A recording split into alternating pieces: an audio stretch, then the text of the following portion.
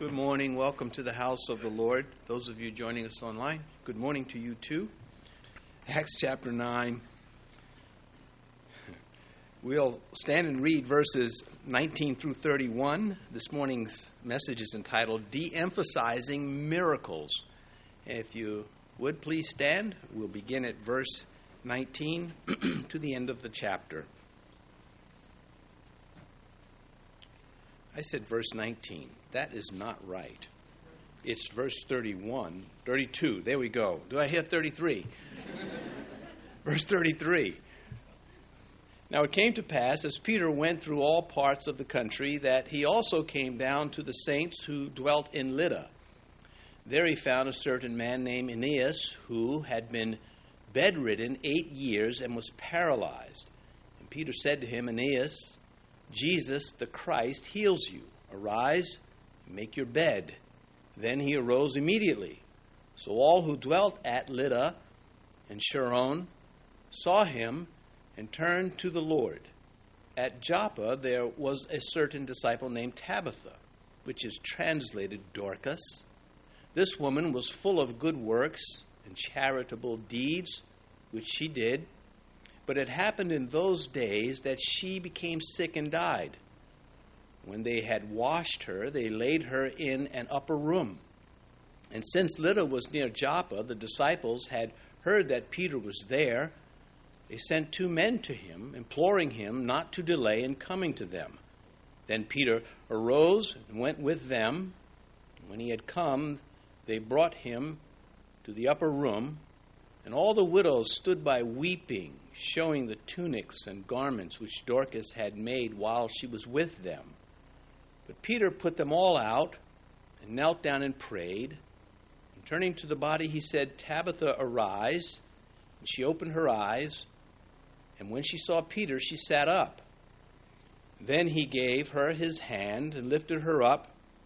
And when he had called the saints and widows, he presented her alive. And it became known throughout all Joppa. Many believed on the Lord. So it was that he stayed many days in Joppa with Simon a tanner. Please be seated. Our Bible gives us so much to think about. Think about God, things to think about ourselves, others, life in general, subjects with facts that we would otherwise avoid or altogether miss. When you come to the Scripture, these things are presented to us, and they force us to think. Well, that's the goal. In this section that we have before us this morning, we read of God performing these 2 miracles, one of the man in bed and the other of the woman that was dead. And what about us today in these miracles? We read them in the Scripture, and they seem to be routine. They certainly were not. If you do the math, you find out they're very, very rare. But nonetheless, they took place. We who believe the Bible have no difficulty with miracles, with believing that they exist. The difficulty that we have is in their absence. We want them to happen more often. And they do not. Would Christ rather we impress him with obedience or with miracles? If you serve Jesus Christ, what do you think would be most impressive to him? That you could perform signs and wonders, or you could obey the gospel even without the signs and wonders, based on the truth, going back to that reading the Bible, being forced to think about things concerning God and ourselves and others and mankind, forced to think about these things and make a decision. And based on that, acting on it, obeying the Lord, seeking him, hungering and thirsting for him, asking, seeking, and knocking, and still following him, even if the door does not open the way you had thought it would. That is faith, that is perseverance. Jesus said this, speaking about impressing him. He says, my mother and my brothers are these who hear the word of God and do it. Martin Luther made a good comment. I'm not too wild about much of what the Reformers did, although there was a remarkable age and what they went through. It was fantastic, actually. Much theology still had to be worked out with them. Remember, most of them were Roman Catholics. They had come out of that. They had protested Roman Catholic dogma and doctrine. And Luther, a tough man in himself, he says, it is not Christ walking on the sea, but his ordinary walk that we are called on to imitate. That's true. I'm not looking to walk on the water as much as I am looking to walk like Christ, to be like Christ. That is my biggest request of God, to be Christ-like more than anything else. And then there are those that scoff at the Bible's miracles because they're not experiencing them. And this group has to experience something before they believe it. And it's quite irrational, but it happens nonetheless. And they think it's very rational. These miracles that the Bible speaks of, they either think they did not happen, or there's another group that will come along and within Christianity and suggest that, well, they don't happen because the church is so disobedient and so faithless. And I don't agree with that at all. I think that Elijah was a man of like passions, and so are we. It's the same people, the same desire for the Lord. We want to see these miracles performed in our life as they were in the biblical pages, coming off the pages of the Scripture. But it misses the point if we are thinking that we should be performing signs and wonders like the apostles. Hebrews 10, verse 38, now the just shall live by faith. But if anyone draws back, my soul has no pleasure in him. And of course, when the apostle says, we walk by faith, we walk by faith.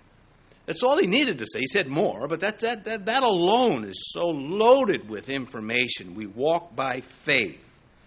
Now, that Old Testament prophet Habakkuk, who really gave the New Testament that phrase, the just shall live by faith. And incidentally, it shows up 3 times in the New Testament, all at the hand of Paul. Well, how does Habakkuk end his prophecy? Because he starts off not liking what God was doing, but he's subject to it. He submits to it.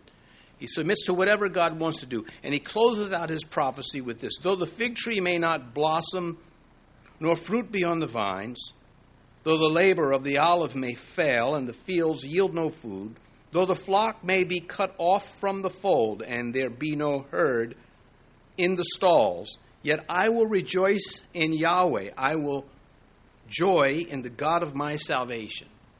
He's saying we can starve to death. I'm still going to believe in the Lord. It's quite profound. But it has happened in history. Christians have suffered and died trusting the Lord. And so we don't need miracles. We need faith. That is what we need. Remember, we're de-emphasizing miracles because Christ de-emphasized them. And we have to settle this in our thinking, or else we'll be very confused. Faith, grace, and obedience is now the emphasized work of the Holy Spirit in believers. Shallow mankind does not want to hear this. Even some churchgoers sneer at the thought of preaching truth as outranking miracles. And that's too bad. And so they will remain confused to the point of being dishonest, because the fact is miracles are not prevalent. They happen. Of course, salvation is a miracle all by itself. I'm just going to leave that one on the side for now. And there's a reason for all of this. The times of the apostles was the age of the miracles, as it was in the days of Elijah and Elisha, as it was in the days of Moses and Joshua. And when Joshua takes over, he's performing miracles. They're happening, but they start to de-emphasize. And today, because of the work of the apostles, the signs and wonders that they did, the insight that they have given us, we are supposed to be equipped for the preaching of Jesus Christ, for saving souls. Jesus gave the special beatitude to Christianity.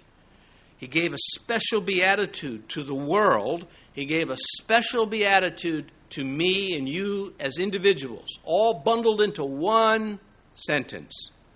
Blessed are those who have not seen yet believe. He de-emphasized the miracle. And he emphasized faith, trusting in God no matter what. Christ, until the Great Tribulation period, de-emphasizes miracles on the basis of faith. Now, when the Great Tribulation comes, they will again be emphasized. Do we understand this? Like it or not, you can't, I don't know how you can honestly say, oh, that's not true. You can't walk on water, nor do you know anyone who can, other than the Christ. Miracles were given to the apostles as a helpmate to the Word of God. And this is what Jesus said would happen. In Mark's Gospel, chapter 16, verse 20, the Gospel of Mark closes with this. And they went out and preached everywhere, the Lord working with them and confirming the word through the accompanying signs. Amen. Well, that was the fledgling church when it was just being born, when it needed to be sort of endowed with a rich power that we don't use so much today because they did not have the New Testament. They were writing it. They were living it. We have the New Testament. We have so much New Testament that people leave expensive Bibles in the church and never come back for them. They just go to get another one. They're just all over the place. But it wasn't the case in these days. So insisting on miracles. I'll get to the text eventually, but this has everything to do. There's everything to do with Peter raising a paralytic from the bed and raising a dead woman up. And we look at this and we say, where are these miracles for us? Well, I'm trying to explain why they have been de-emphasized. Christ uses them for his purposes, not to satisfy our thirst for them or our curiosities, whatever else, our plight.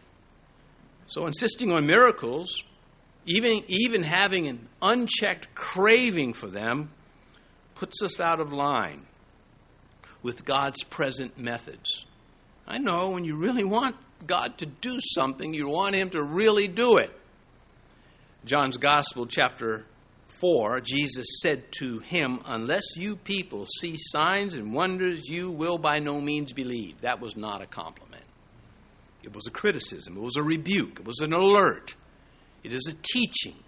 It is something that we are supposed to be equipped with for the work of ministry, for the edification of the body of Christ. These words are not preserved just so that we could read them and apply them to other lives. They're for us. Today is the day of salvation, the miracle of salvation by truth from the Scripture. And I fear a lot of Christians just don't want to hear any of this. Salvation based solely on the Word of God.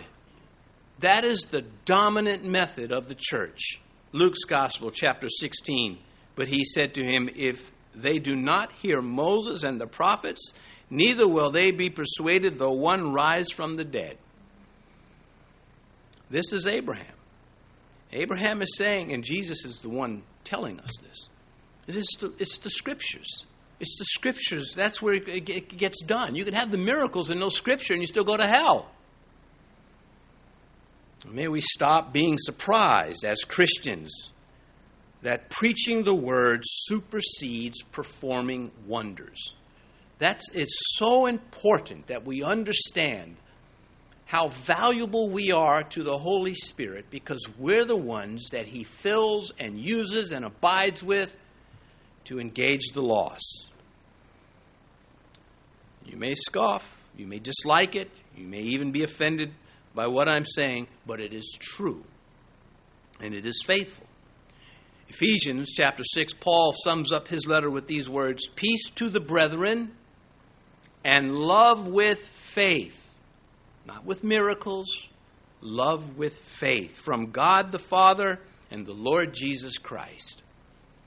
And so, recognizing this great reduction of miracles, it is a fact It's not faithlessness at all. It's faithfulness to look at the realities before them and work within the confines of those realities. And may we not blame ourselves for God using us through the Word and not miracles. Boy, it would be so nice if I could just do this and so would come to Christ. Of course it would be, but that's not how it's going to happen most times. And so now with that background to miracles, so that we don't feel left out, but we rather feel summoned to the throne of God to perform as the apostles, but without the signs and wonders, except the sign and wonder of truth and fact from the Scripture. In verse 32, now it came to pass as Peter went through all the parts of the country, that he also came down to the saints who dwell in Lydda.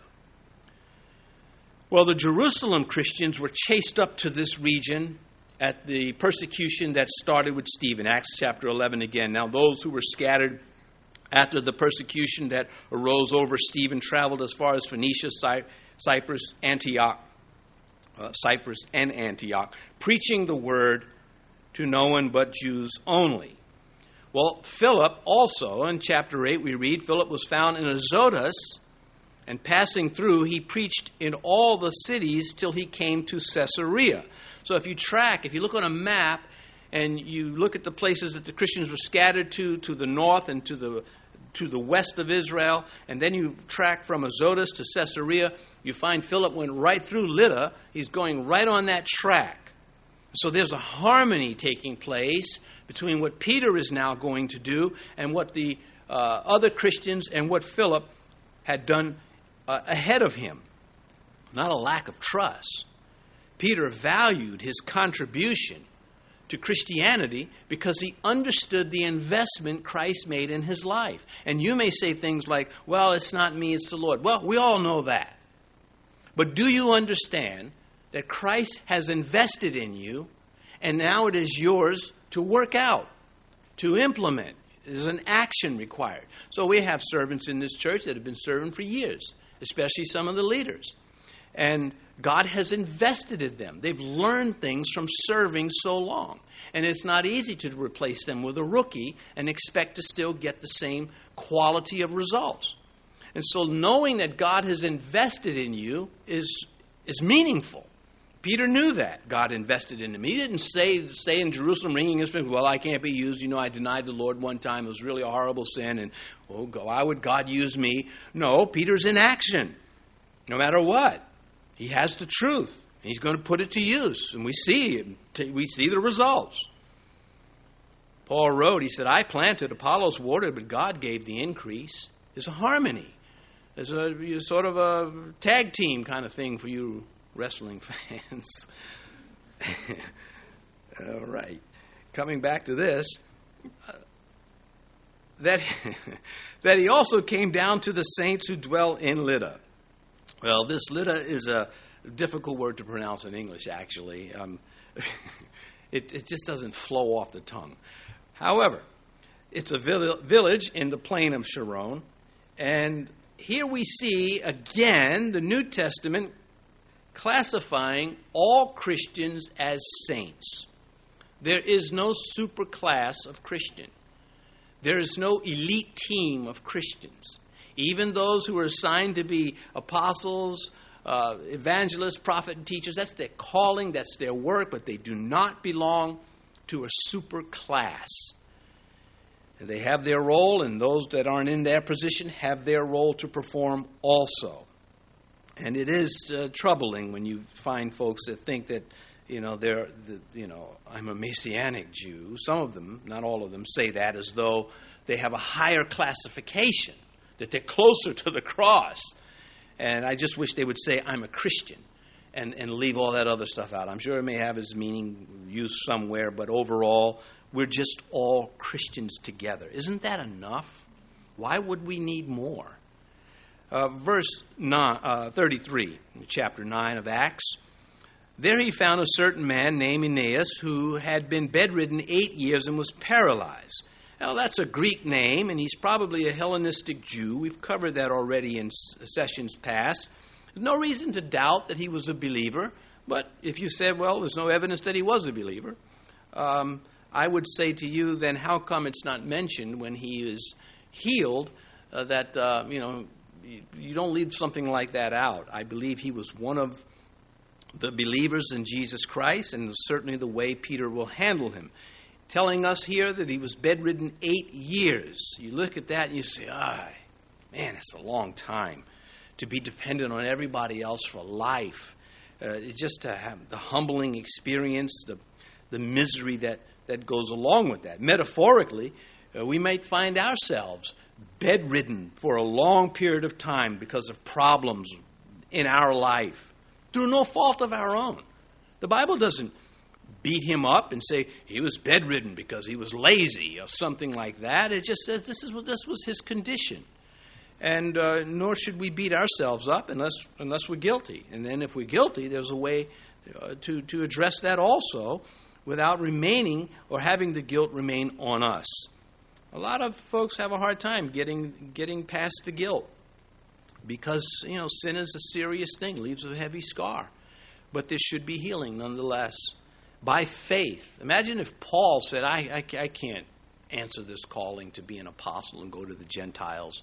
I was very much part of Stephen's death. I'm just too guilty. These things are there for us who are guilty to look back at our guilt and say, well, I've given it to Jesus Christ, and he's big enough to handle it, and I believe it.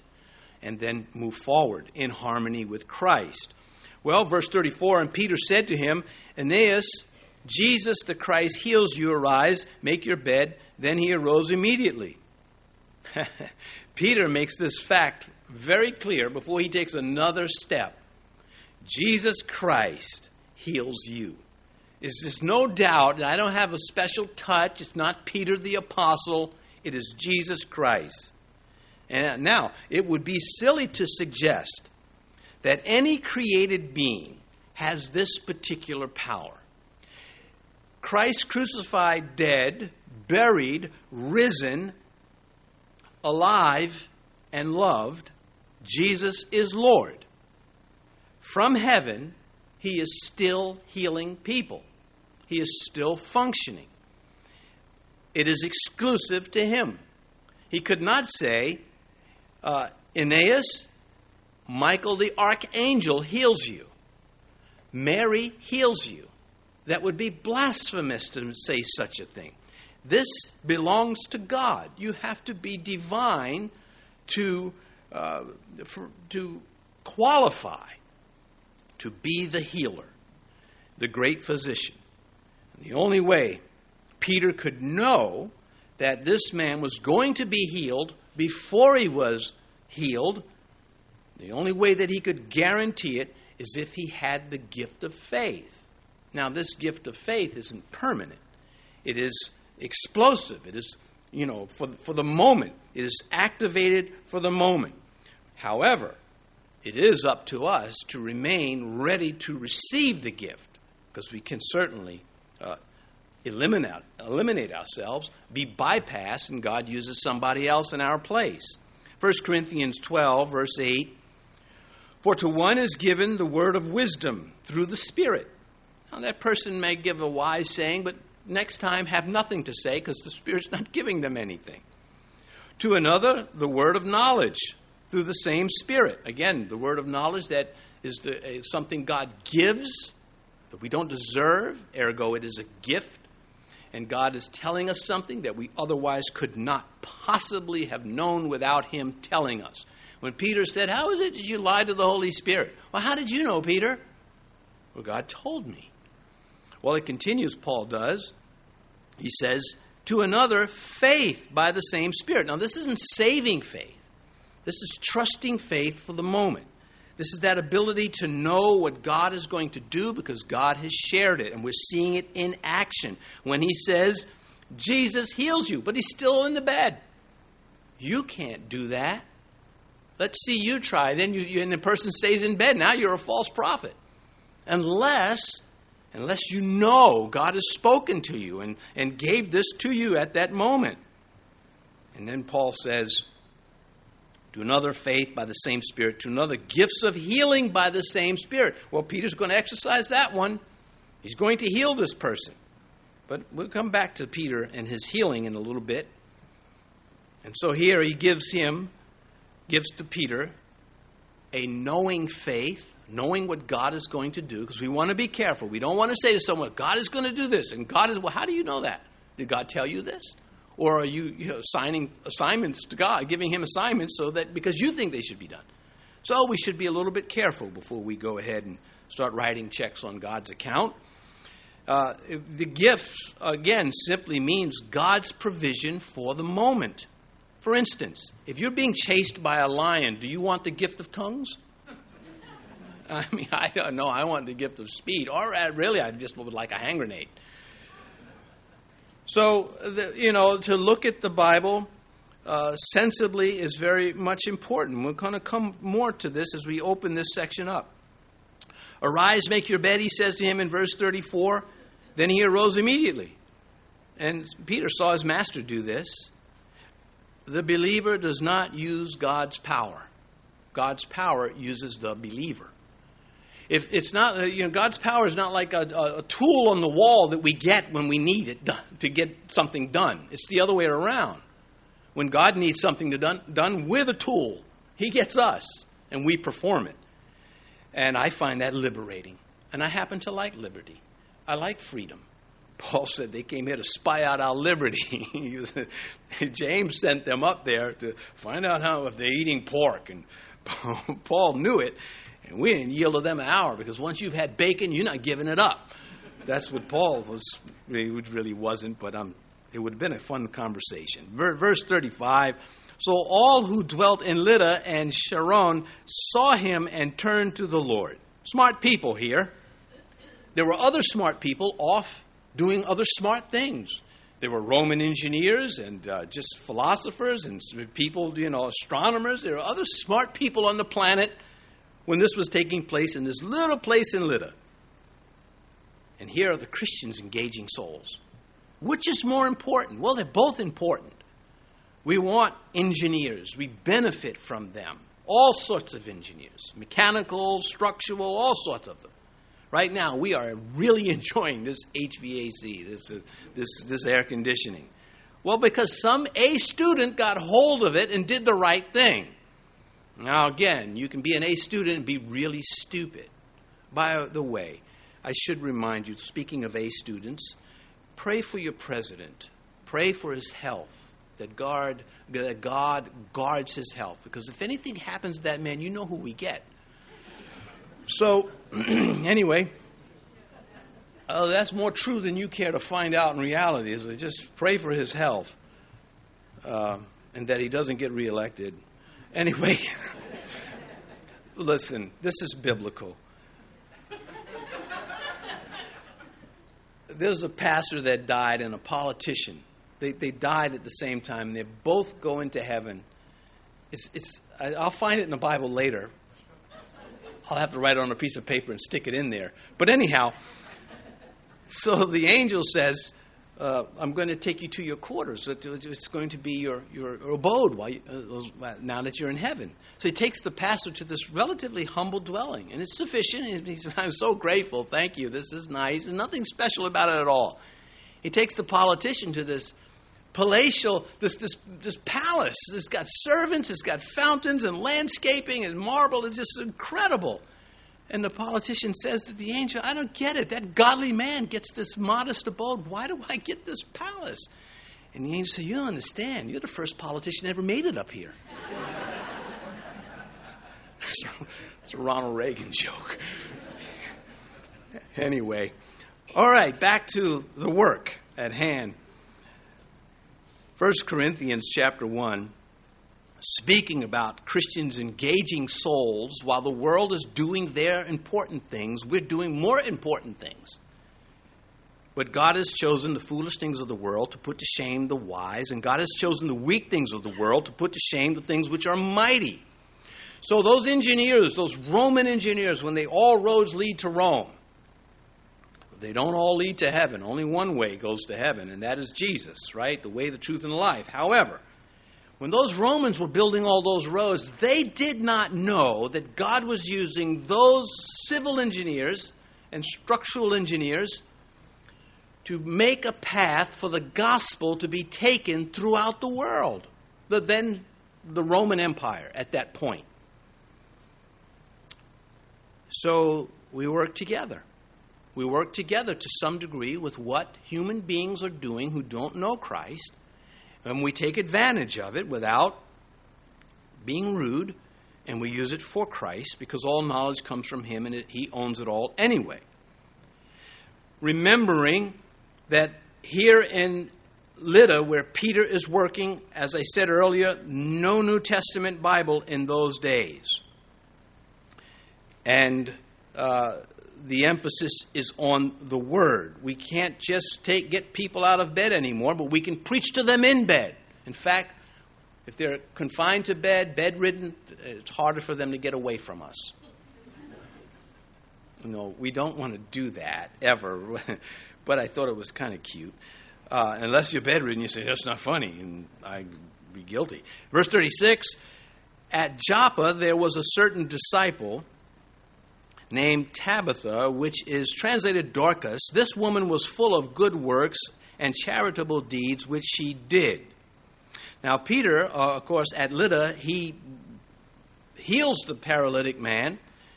Many come to Christ who knew his story. Now they know the story of Christ. And now away in Lydda, some miles away, 10 miles away, thereabout, it's an important city at Joppa. At Joppa, there was a certain disciple named Tabitha, which is translated Dorcas. From this verse through chapter 10 of the book of Acts, we have a contrast between Jonah and Peter. Because Jonah also went to Joppa to get away from taking the truth to Gentiles. Well, Peter is going to be summoned by Gentiles to come up to Caesarea, where Philip is, and give them the gospel, and he is going to do that. There are plenty of ships still in Joppa. It's an important port city, and Peter doesn't run in the wrong direction. He goes in the right direction. This name, Tabitha, Aramaic for antelope or gazelle, Dorcas being the Greek rendering. This woman was full of good works and charitable deeds, which she did. So she's a beloved, hardworking, serving woman in the church. And they're likely many of the poor were benefiting from her making garments for them. The gift of helps is what she had. And it includes a heart given by God, the gift of helps, that not only sympathizes with those in need, but has the means and the know-how to take action. And this is what we see in this servant. This is what she could do. And so she did it.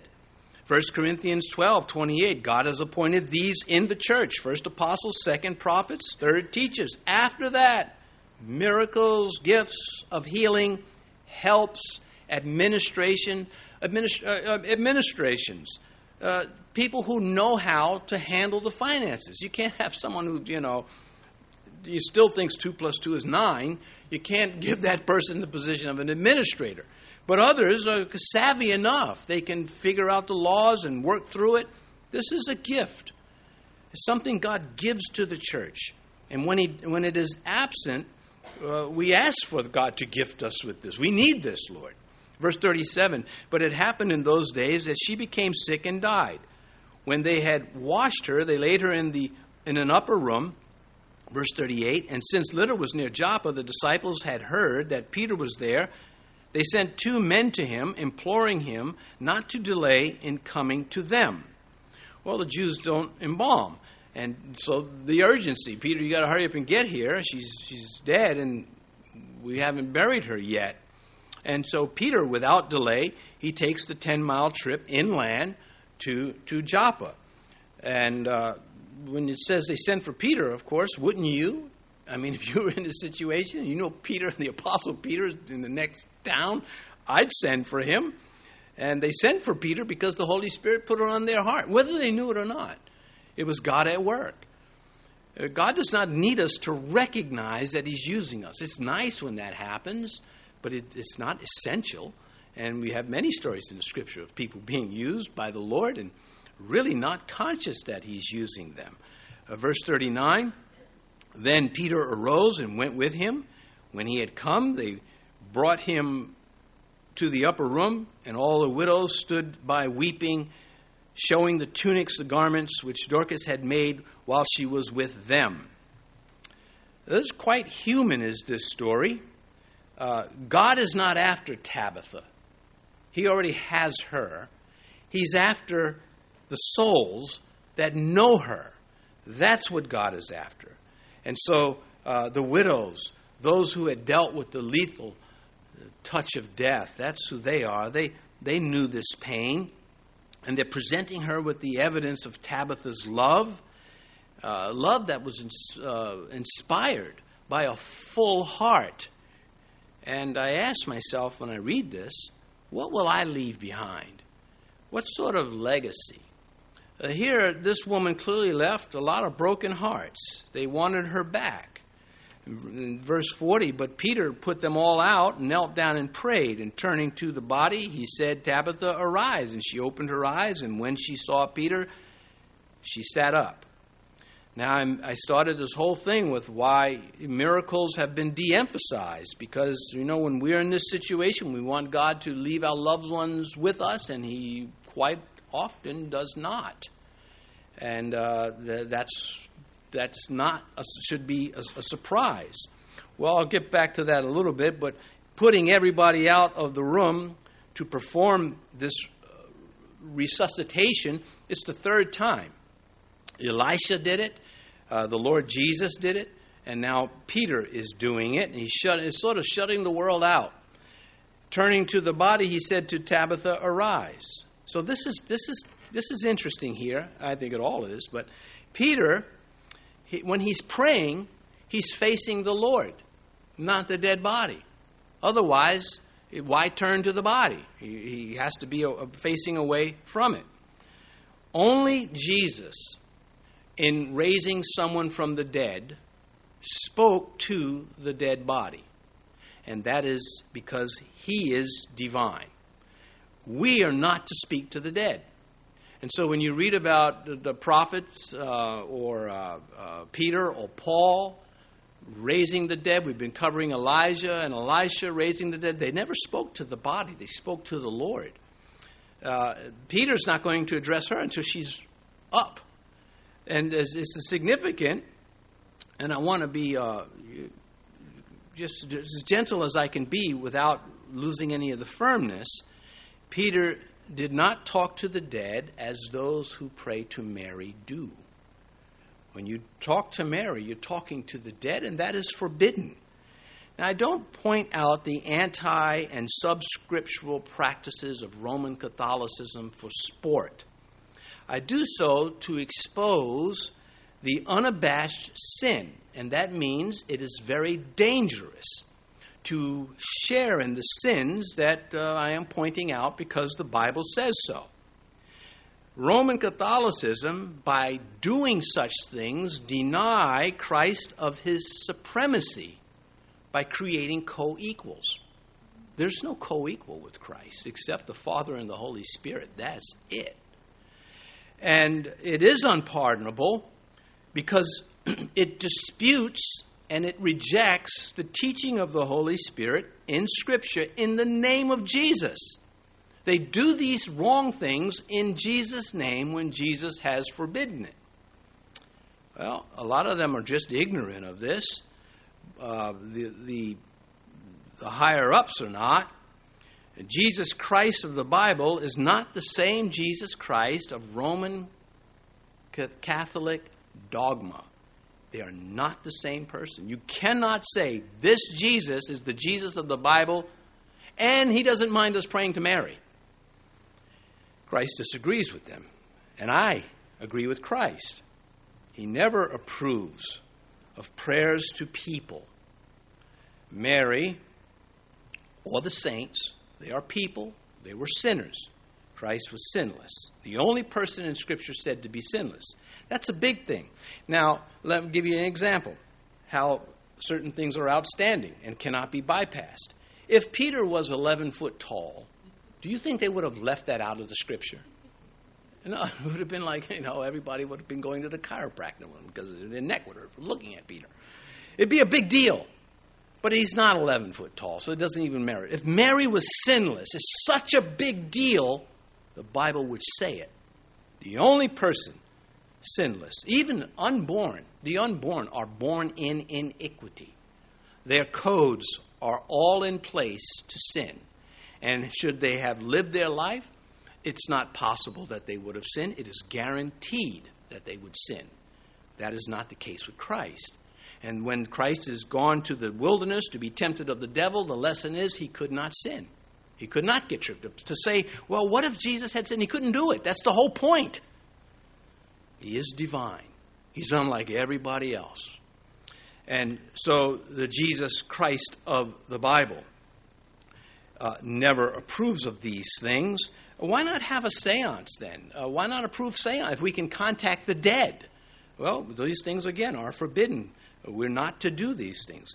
And if you don't care to hear this, I don't mean to be malicious, but then attend their church where they teach these things. But don't dare come to a church that opposes it and try to get us to conform or expect me to chill. That would be just rude and impossible, Lord willing. So I close this section against Roman Catholic dogma. I'm not saying that there are not people in the Catholic Church that just don't know better. But there are those that do. Roman Catholicism cannot be fixed. It must be renounced. It must be abandoned. You can't. It's just so. But you don't. How do you do that? Well, you leave. You go with Christ, and that's it. And this would apply to others too, but mainly to them because they are certainly letting people think that this is Christianity. They represent Christianity. How many times you hear somebody say, I can't stand Christians because, and they'll tell you what the Roman Catholic Church does. You say, wait a minute, don't put me in that group because the nuns did that to you. They did none of that to me. So, it counts to clarify these things for people. Once again, for the record, the great difference between Roman Catholicism and Christianity is that Christianity believes in the Bible as the source of authority, the sole source of spiritual authority. Rome does not. They believe in the Pope and the cardinals and the bishops. That's their source, and that is where the divide comes in. So, now that we've clarified that, and those of you who have not been part of Roman Catholicism, it might not be much, but those who have come out of it, it means a lot to them. I've met quite a few of them over the decades, and some of them are still pretty angry, and they should be. Personally, I have a chip on my shoulder, too, because the Lutherans that I had, church that was across from my house, they never told me the gospel. They could light candles, they could tell you who was sick in the hospital, they could sing hymns, but they couldn't give you the gospel. And I was pretty angry when I got saved. And I hope I retain an element of that indignation towards not giving the gospel according to the Scriptures. Well, back to this. Verse 41, then he gave her his hand and lifted her up. And when he had called the saints and widows, he presented her alive. Well, Christ did this very thing with Peter's mother-in-law years ago. Mark chapter 1, verse 31, so he came and took her by the hand and lifted her up, and immediately the fever left her, and she served them. Now, you can make jokes about that, of course. Christ heals her so she could fix lunch and things like that. And that was part of it. But on the real side of it, she couldn't wait to serve. She could not wait to thank him, to go into, I feel great. In fact, you got to be hungry, and you're going to get something to eat. Just sit right there. I'm going to fix it. And that kind of spirit is love, and that is really what was taking place. So one other thing, remember, everyone raised from the dead returns to suffer death again.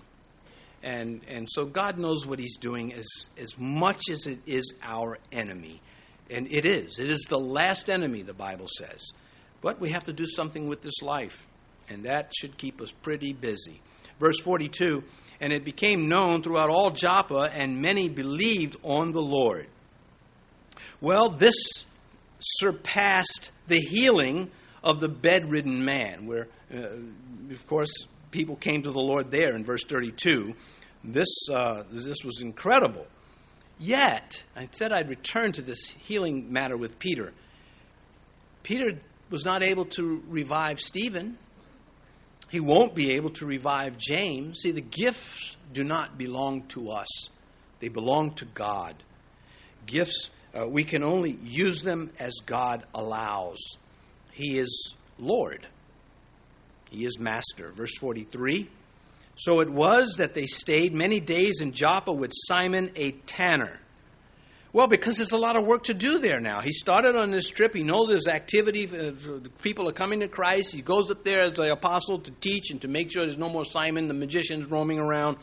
I'm sure that was a part of it. But in harmony with the other believers, not oh, I've got to watch that Philip. He doesn't know what he's doing. He's gullible. And nothing like that. He stays here. Excuse me. He stays here so he can do the work. It's not enough to convert somebody to Christianity. They must be discipled. And there are many ways that can happen. A person can be discipled just by rubbing elbows with people who are more mature in the faith. This offends the pride of some. If you are a believer and you have people in the faith that are ahead of you, be a sponge with them. Absorb as much as you can. Just take it in. Let that be your seminary, your education in the Spirit, a part of it. Matthew, this is something Jesus taught us.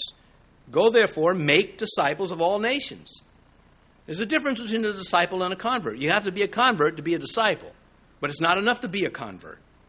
Baptizing them in the name of the Father, the Son, and the Holy Spirit.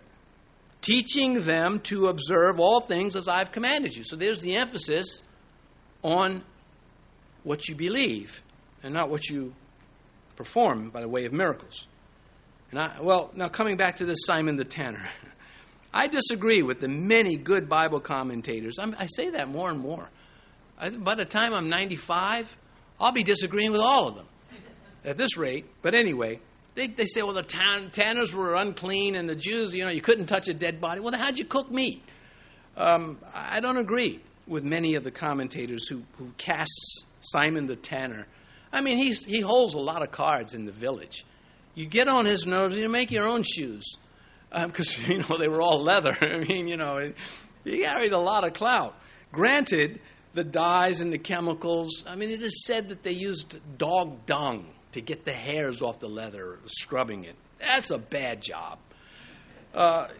So, maybe not the highest work around, but they got the job done. Doggone it.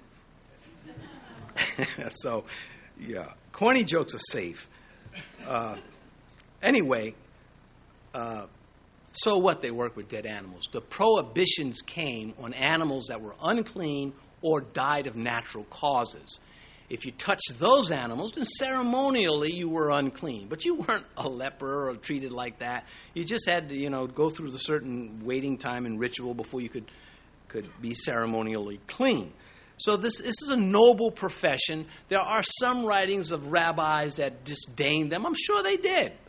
The city slicker type that wouldn't get it, they may have cast the tanners in a bad light. But overall, these were not bad people. They were hardworking people. Peter is very comfortable. This Simon could have been retired. He could have had his shop elsewhere because of the odors that would come from their trade.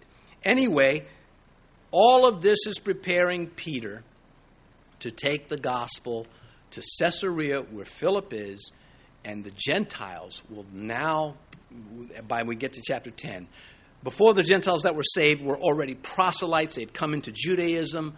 Well, what is now coming is a Gentile that had not come into Judaism, and that will complete the Jew, the mixed Jew and the Samaritan, and then the Gentile. So God at work.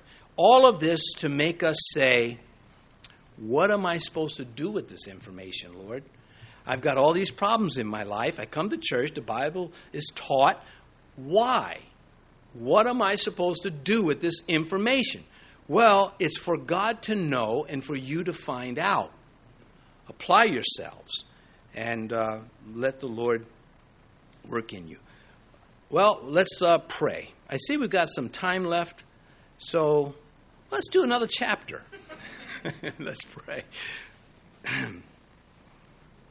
Our Father, such pages that are in the Bible like this that on the surface seem to not offer much for us as servants, and yet they're loaded with information. They're loaded with real life stories, with people who are suffering and struggling just like us, and yet still the demand is front and it is centered. The demand to preach Christ, to adhere to the faith. May you find we who believe doing just these things, persevering, enduring, enjoying our victories, and working through those things that would tear us apart. And then there are those that have never opened their heart to you, still lost in their sins. If you've been listening and you know that God is working in your heart and calling you, you have to make contact with Him. You have to acknowledge. You have to accept, receive Him, open your heart to Him. Why would you not do that? If you would like Jesus Christ to be your Lord and your Savior, and by that, when you die, and you will die one day, you have your sins pardoned, washed away because of what Jesus has done. And by faith, by trust in Him, you benefit from His salvation, and you enter heaven forever. If you'd like that, then you've got to make it known with your mouth. You say, Lord Jesus, I am a sinner. I've broken your laws and your commandments. I've gone against your will. And I ask you to forgive me. I thank you for dying in my place and taking my punishment. And I ask you from this day forward to receive me, to be your own forever, that you would be master of my life, Savior of my soul. And I give my soul and my life to you right here, right now. And now, Father, if anyone has made this prayer this morning, may they not be ashamed of it, quite the opposite. May they enjoy it and be eager to let it be known. And these things we commit to you in Jesus' name. Amen.